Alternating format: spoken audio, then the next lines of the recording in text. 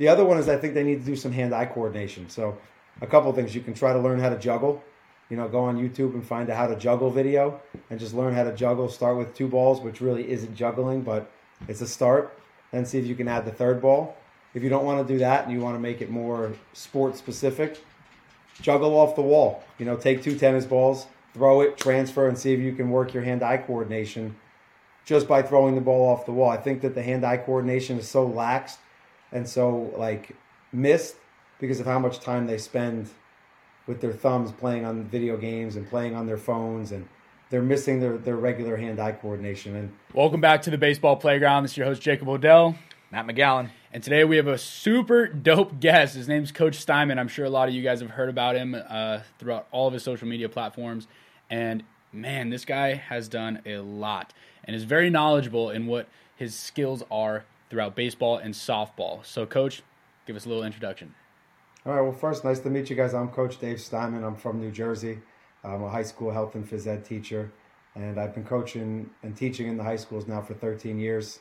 I played in college, and then I quickly switched right over to the coaching side of things, where I was an assistant varsity coach, and I've kind of just, within the last couple of years, just kind of dove into the training side of things, particularly on the infield training, and just kind of found a little niche, and I've just kind of researched, and just came up to where I am now.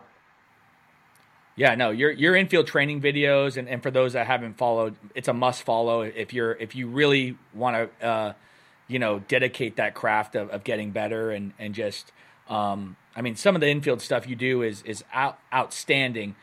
Where do you think you get the best information? Maybe outside of your page, do you follow somebody in particular that, I know Ron Washington is a great follow, and he does, his Ron Washington workouts and infield drills. What do you think also helps these young players that want to develop? I mean, if you're talking about the true professional level, the guys you guys see on TV, Ron Washington, Coach Ron Washington does an exceptional job. Coach Kai from the San Francisco Giants, he's a favorite of mine. I just love the way he teaches and coaches and breaks down the movements and the way he articulates his message. I think he's exceptional. And I also like Coach Perry Hill from the Mariners. I think his 6 Fs kind of really breaks down the play into individual aspects. And when you're coaching a player that it's new to, having something so simple for them to grab onto helps them understand the skills and kind of progress them along the way. If you're talking somebody that you wouldn't see on the professional level but is a professional coach, obviously Coach Lou Colon from New Jersey here, he's exceptional. He's kind of what got me started in the social media platform. I saw the work that he was doing, and I've always kind of done stuff on the side, but seeing what he does to the level that he does it kind of motivated me to get myself going. And I think Coach Jay Pryor, who's also with the Braves, that he does exceptional stuff. I think the way he articulates his message and the way he communicates and his energy, it's just contagious. So, those are 5 right there that I go to all the time. There's a couple other ones. There's other great ones out there that you kind of pick and choose what works, what doesn't work. And ultimately, it's going to come down to the player that you're working with. So, you may have 1,000 ideas, but then you need to look at the player that you're working with to really see what works for them, what doesn't work for them. Do they get the same terminology that everybody else gets, or do you need to spin it off in another way? I think you brought up a great point. I follow you. I love the page that you have. I love the stuff that you put out there. I, as a baseball coach, consistently sending guys things that you post that works for them, right? Hey, this guy kind of maybe, he doesn't follow through on that ground ball, or he doesn't stick and stay, or whatever it may be. It's something that I think you have a lot of content. It helps these players, and if you really want to get better at your craft, that it's a must follow. It really is. Yeah, I want to talk about also what the network of coaches are, and how not only with your audience size, but in your experience and you coming up in baseball and softball, what has that network of coaches been? Because a lot of kids don't understand that coaches do talk to one another, and it's it's not just a one-sided thing. Yeah, I mean, I was just talking to one of my colleagues about just that. Like, social media has obviously broadened that network, but like within the community here in New Jersey, if you're in the game long enough, you're gonna bump into people who then have shared other interests with other people or other players, and it's like, oh, I see that you're working with this person. What could you tell me about them? Or like even some of the college coaches that I've been able to communicate with.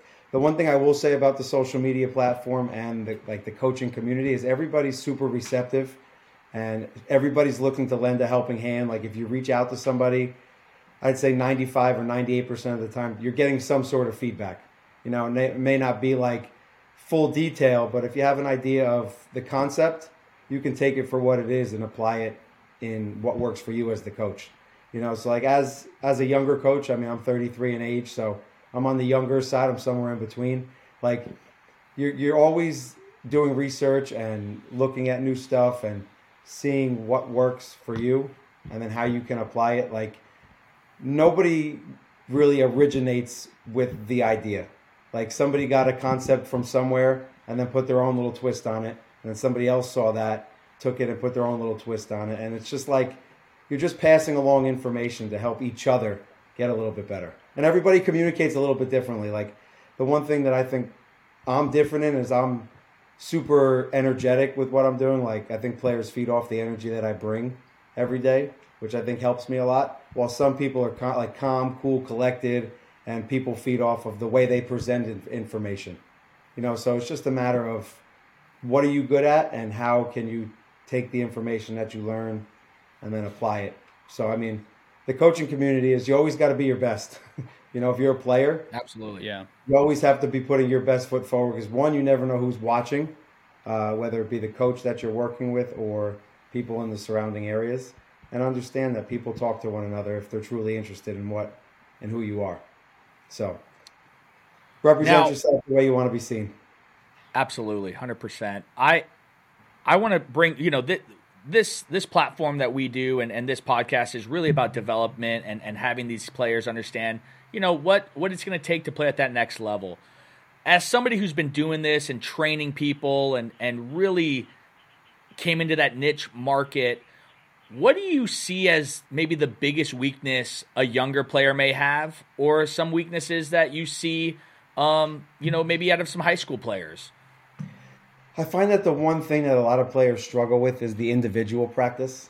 Like they don't go and practice on their own. You guys can probably speak to it the same way I can. Growing up, like my father was super involved with my athletic career. So like there was no individual coaches. Like you didn't go to a hitting coach. You didn't go to a fielding coach. Like he just took me out to the park and hit me ground balls over and over and over again. And we went to the cage and he fed me and threw to me over and over and over again. Now I feel like they have so many different things going on, whether it be their cell phone, whether it be YouTube, whether it be 4 or 5 different activities that they're involved. Like they miss the opportunity to just go out and practice on their own. Like throw the ball off the wall and just catch it 100 times without really even thinking that they're practicing their catch and transition to throw. It's just that time away from your quote unquote like team practice that I think a lot of people are missing. And I find with like that middle age, like the average player doesn't really love or gravitate towards like the breakdown drills. Like they just want you to hit them ground balls or feed them ground balls off the machine and let them see like the full range, but they don't really want to dive into maybe an area of weakness or an area that needs improvement. And you're just talking about like the average. You're not talking about like the 5% that have that dream of playing professionally. It's like the majority of players just want to play the game. They just want to get fungos off the bat. They just want to take live batting practice on the field. And I think that if I'm a player now growing up with the resources that are now available, like I would be super focused on the little things. Like is it the glove presentation? Is it what you do after you catch it from transitioning from catch to throw? Is it my footwork on the catch? Like there's so much out there now that wasn't available as easily that I think it should be helping this next wave of players as they come through. It's like a tough middle ground, like between the two, like balancing the two. Like players need game reps, and they need the live reps off the bat, but they also need 100 touches on a routine ball hit right at them, whether they're picking, they're pressing, or they're receiving that hop. And then what's the footwork pattern after you've made that glove action? So it's just finding that balance that meets the player's needs. Yeah, you have a lot of content on social that is just straight fundamentals, where you're doing your one-on-ones and you have someone for 5, 10, 15 minutes straight working on a single drill that you're trying to hone in on. And of course, that could be because those are the one-on-one sessions, so you're doing a lot more of the due diligence with them. But even when you have a team that you're working with, I know that the team that you coach, you are doing those fundamental drills with. Do you think that a lot of coaches are neglecting the fundamentals, like you said, and just going straight into, hey, let's do all this fungo work, let's do all the live BP, let's just get all the game reps, and then in game they don't see the results that they think they got because they didn't practice the fundamentals? That's a great question. I don't think it's neglected on purpose. Like, I think everybody understands the value of the fundamental skills. What people don't see is the time and effort that goes into learning how to teach it. There's a lot of research, there's a lot of studying, there's a lot of reading, there's a lot of watching that goes into learning specific skills that then maybe only be a 12-minute part of practice, where not everybody has the time or wants to invest the time to learn that knowledge. So like when they go out to practice, the easiest thing to do is, all right, let's set up multiple infield and get 15 or 20 minutes of ground ball reps, instead of saying, all right, well, we really struggled on balls to the right. Let's work on these 5 different plays on how you can catch a ball to the right. It's like, okay, let's take this off an open backhand. Let's take it off a closed backhand, or let's come get it on the run. Not necessarily positioning your players to feel what that is, because my belief is like the player needs to feel what they're doing so that when the lights turn on and the game is on, it's just second nature. Like, they're not thinking about the mechanics because they've done it so much over and over and over again. But if players don't know what it is that they're doing, it's tough for them to replicate it over and over and over again. Now, you're a big ambassador for VIA gloves, training gloves. I'm a huge advocate for VIA training gloves. I think that they're maybe the best gloves for training purposes. I may be biased, though. Tell us a little bit more about I know you went to the ACBA with them. You do a lot for them. Speak about their training gloves and what you feel makes them different than others. Yeah, I mean the Valley brand. I mean it's known for the white glove. Like, that's what catches your eye initially, which is what separates them from the rest. The one thing I think I love about them so much is how many different options you have based on what it is that you're looking for. So like, if you looked on their site or you looked at their line, like, they have a little bit of everything for everybody. So what made them, or one of their key products, is their Eagle KK, which is like that pliable. Like, if you looked at it, you'd think it's a traditional pancake glove, but it has the pliability or the flexibility that gives you your game glove feel, so that you can do your one-handed plays, single lane, a backhanded play, a reach or a press, however you want to refer to it, and you can still get one-handed work where you're not locked into having to catch every ball with 2 hands like your traditional pancake glove. And then once you go from there, they just came out with the new K47, which I'm biased. That's my favorite. It's a 7-inch training glove that has the loose leather, so it feels like the Eagle KK, where it doesn't take much time to break in, and it's almost ready once it comes out of the wrapper, whereas their other gloves they're like game glove leather, and they come out, and it takes a little bit of break-in time. So, I mean, they have the flat gloves to a 7-inch glove to an 8-inch glove that's regular, or an 8-inch glove that's weighted.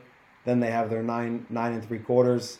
Then they have first baseman trainers. I mean, they have literally anything for everybody on their line. So, I mean, I don't know.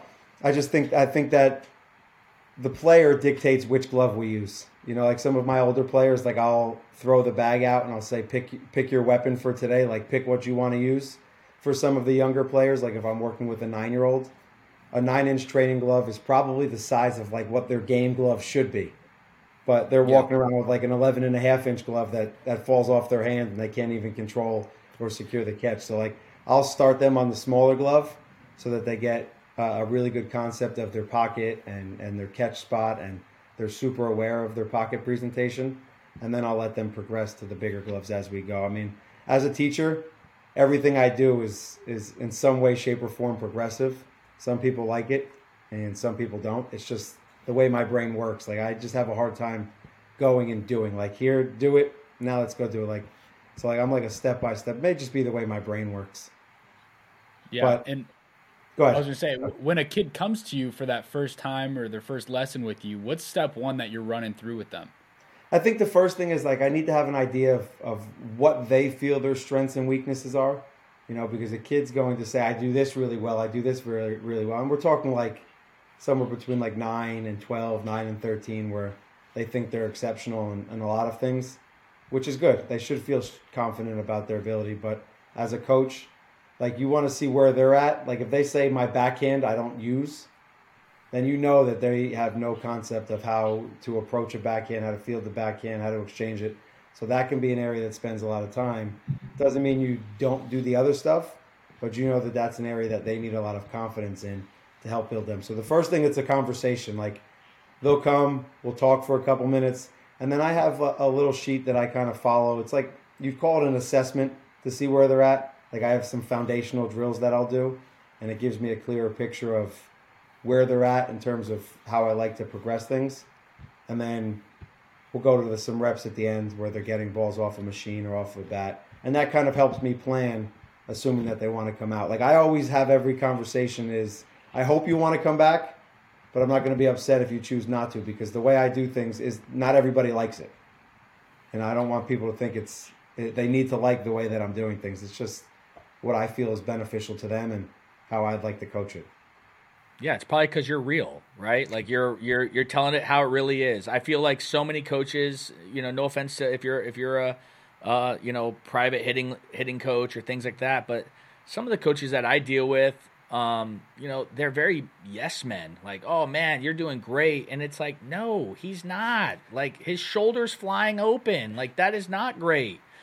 Be real with the players. Like, yeah, they might not come back, but at the end of the day, you're there to help them. Yeah. And I get it. For some people, they're paying their mortgage or they're doing doing these lessons to pay the bills. But it's so frustrating. I'm sure you've seen it as well, where like people just don't want to just tell it how it is, and oh man, it drives me up a wall when you see this player that's really talented, really good, but he has some holes and there's some flaws in the swing or in the glove work, and they're just not being told the truth. It's, oh, you're doing a great job. You're doing a great job.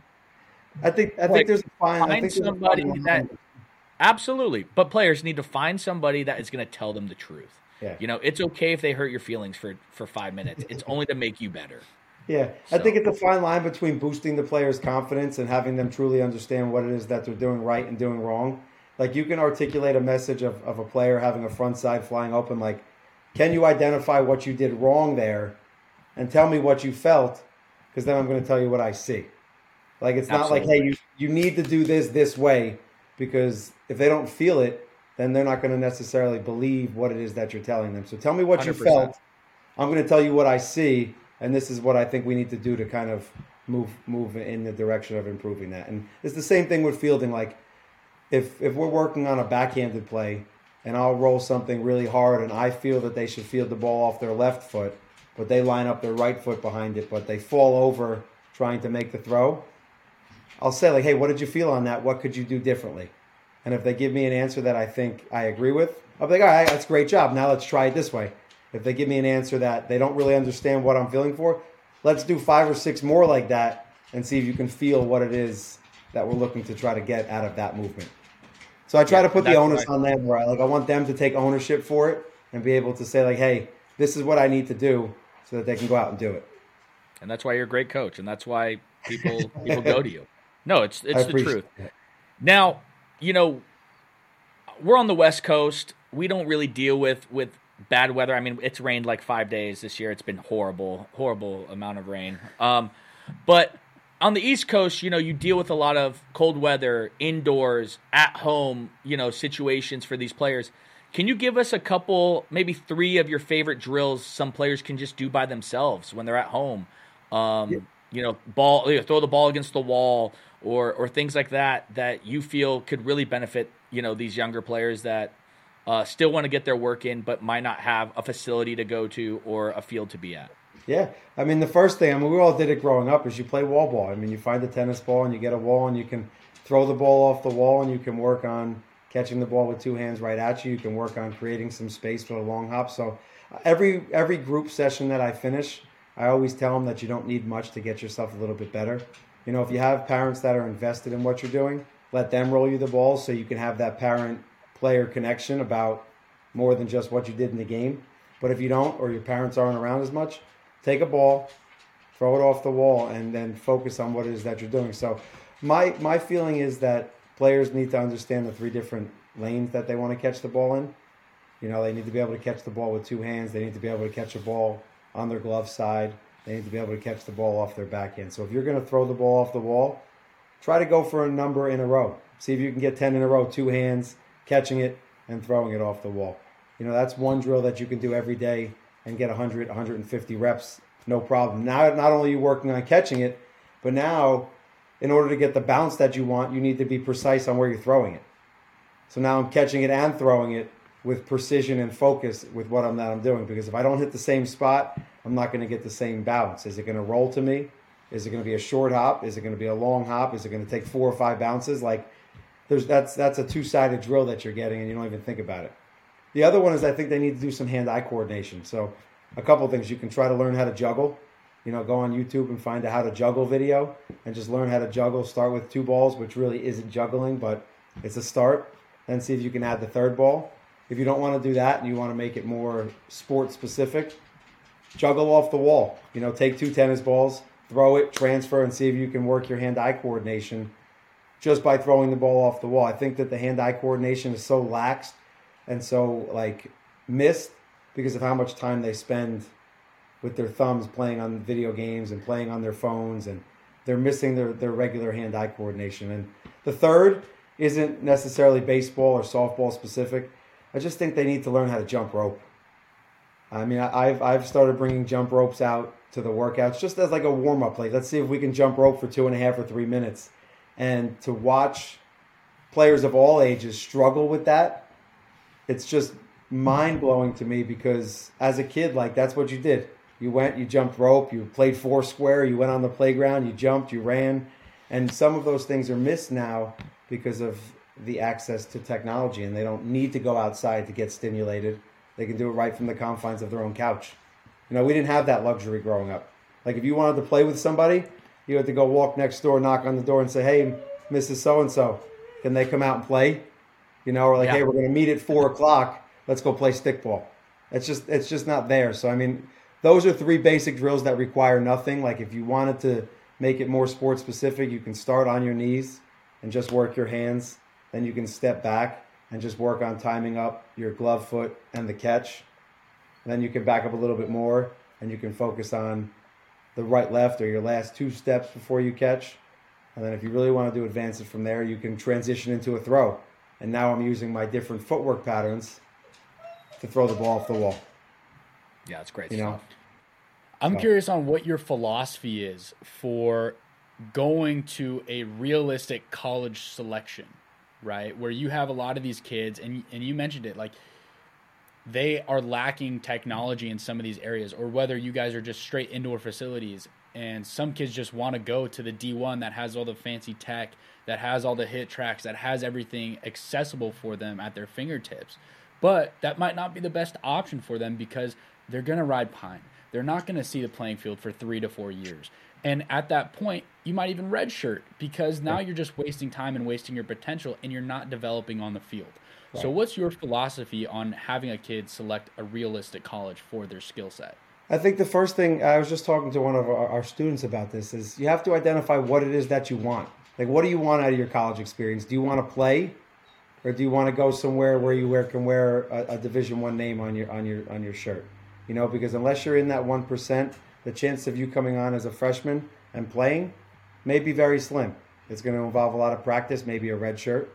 But unless you're in that top 10% that have a chance to play professionally, you need to find what life after sports is going to be like.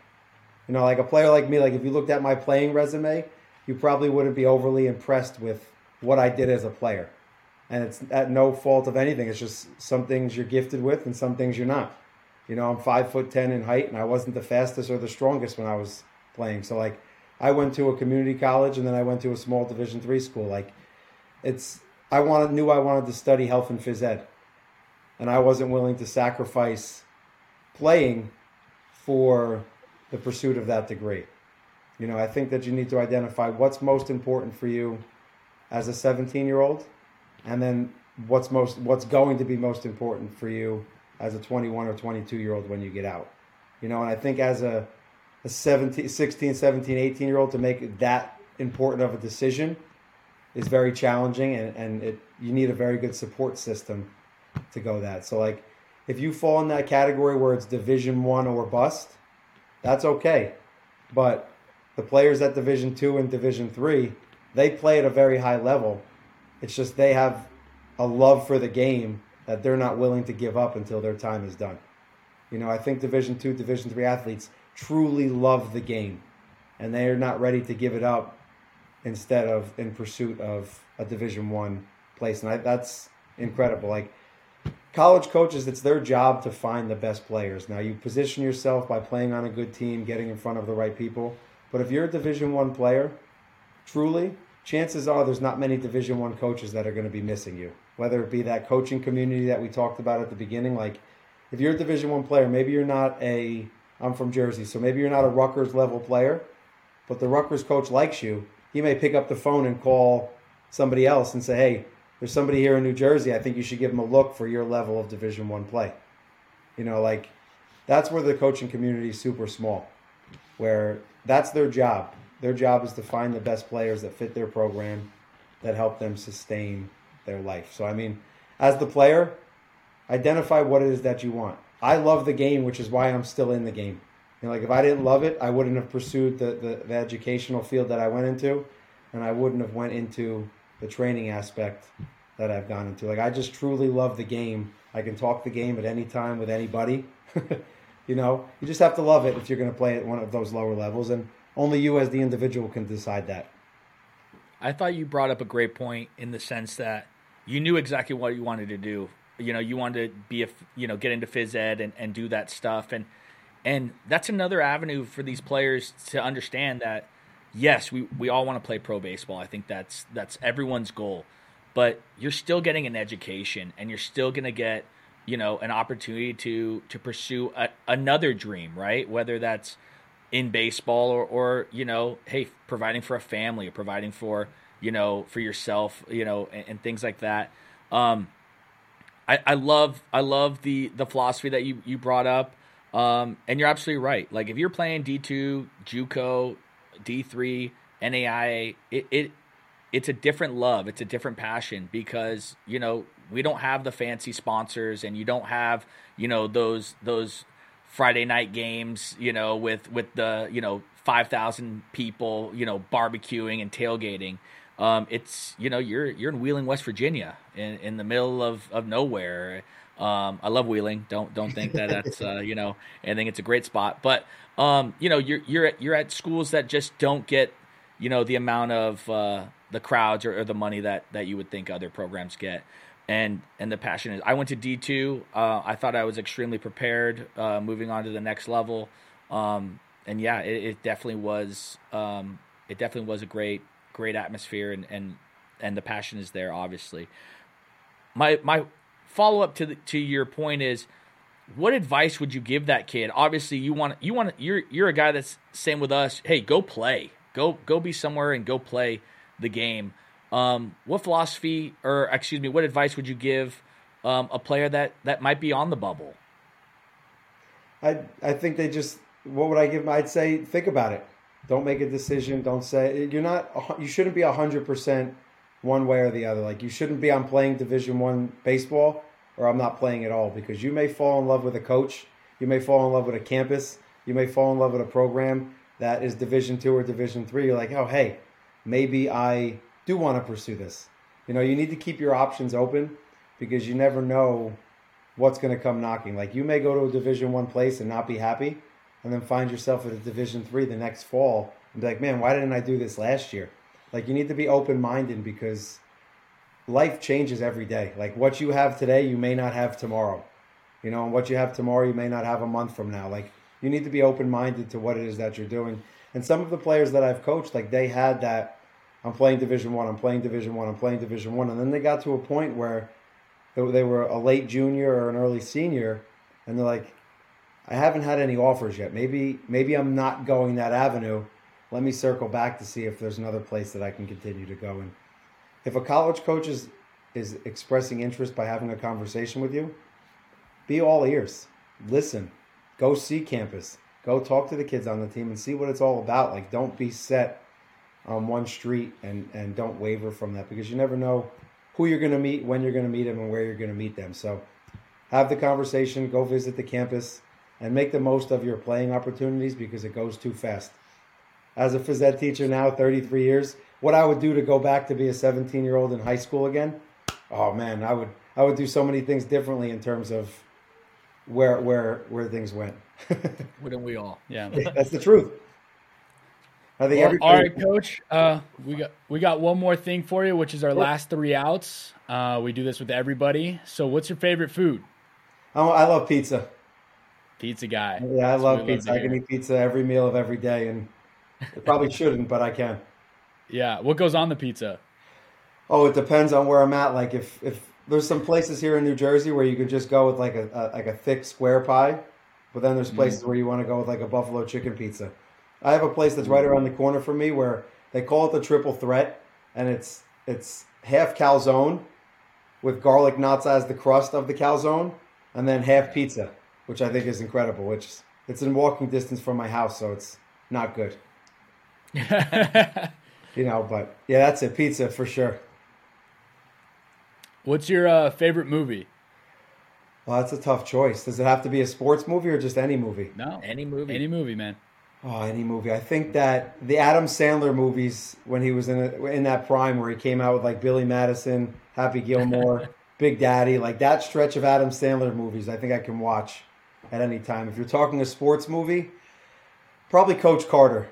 I like Coach Carter. I think that Samuel L. Jackson does a great job as somebody that's in the coaching shoes now, like showing you what you aspire to be as a coach in terms of making an impact on your players. Yeah. And final one, who is your favorite player, alive or dead, baseball player? Oh, man. I'm a Mets fan, so I want to say a Mets player, but I'm going to have to say Ken Griffey Jr. Growing up, I remember playing video games when they were just coming out, and he was on the cover of everything. He used to play with that stacked Mariners team with all those guys at Jay Buhner. Yeah, Nintendo 64 back in the day. Yep. I'd probably say Ken Griffey. I mean, Alex Rodriguez, when he was a shortstop on the Mariners, I used to like Nomar Garciaparra, Derek Jeter. Like, those are the guys that I grew up watching. Now I could watch Francisco Lindor play defense all day. I like Brandon Crawford. I like the way he plays. I mean, everybody has their own little thing that I like about him, so that's a good question. I like that. Awesome. Well, thank you so much for coming on the show, Coach. Coach, we appreciate it. Everything you're doing, keep it up. It's great stuff. Man, if you're not following him, you got to follow him. He's really changing it, and it's some great content. I appreciate you guys. I appreciate all the support, and if there's anything I can do for anybody out there, let me know. I'm happy to help. That's why I'm here. Hey, everybody, this is Coach Steinman. Go check out the Baseball Playground. Like, subscribe. Check them out. They're doing great things in the baseball world.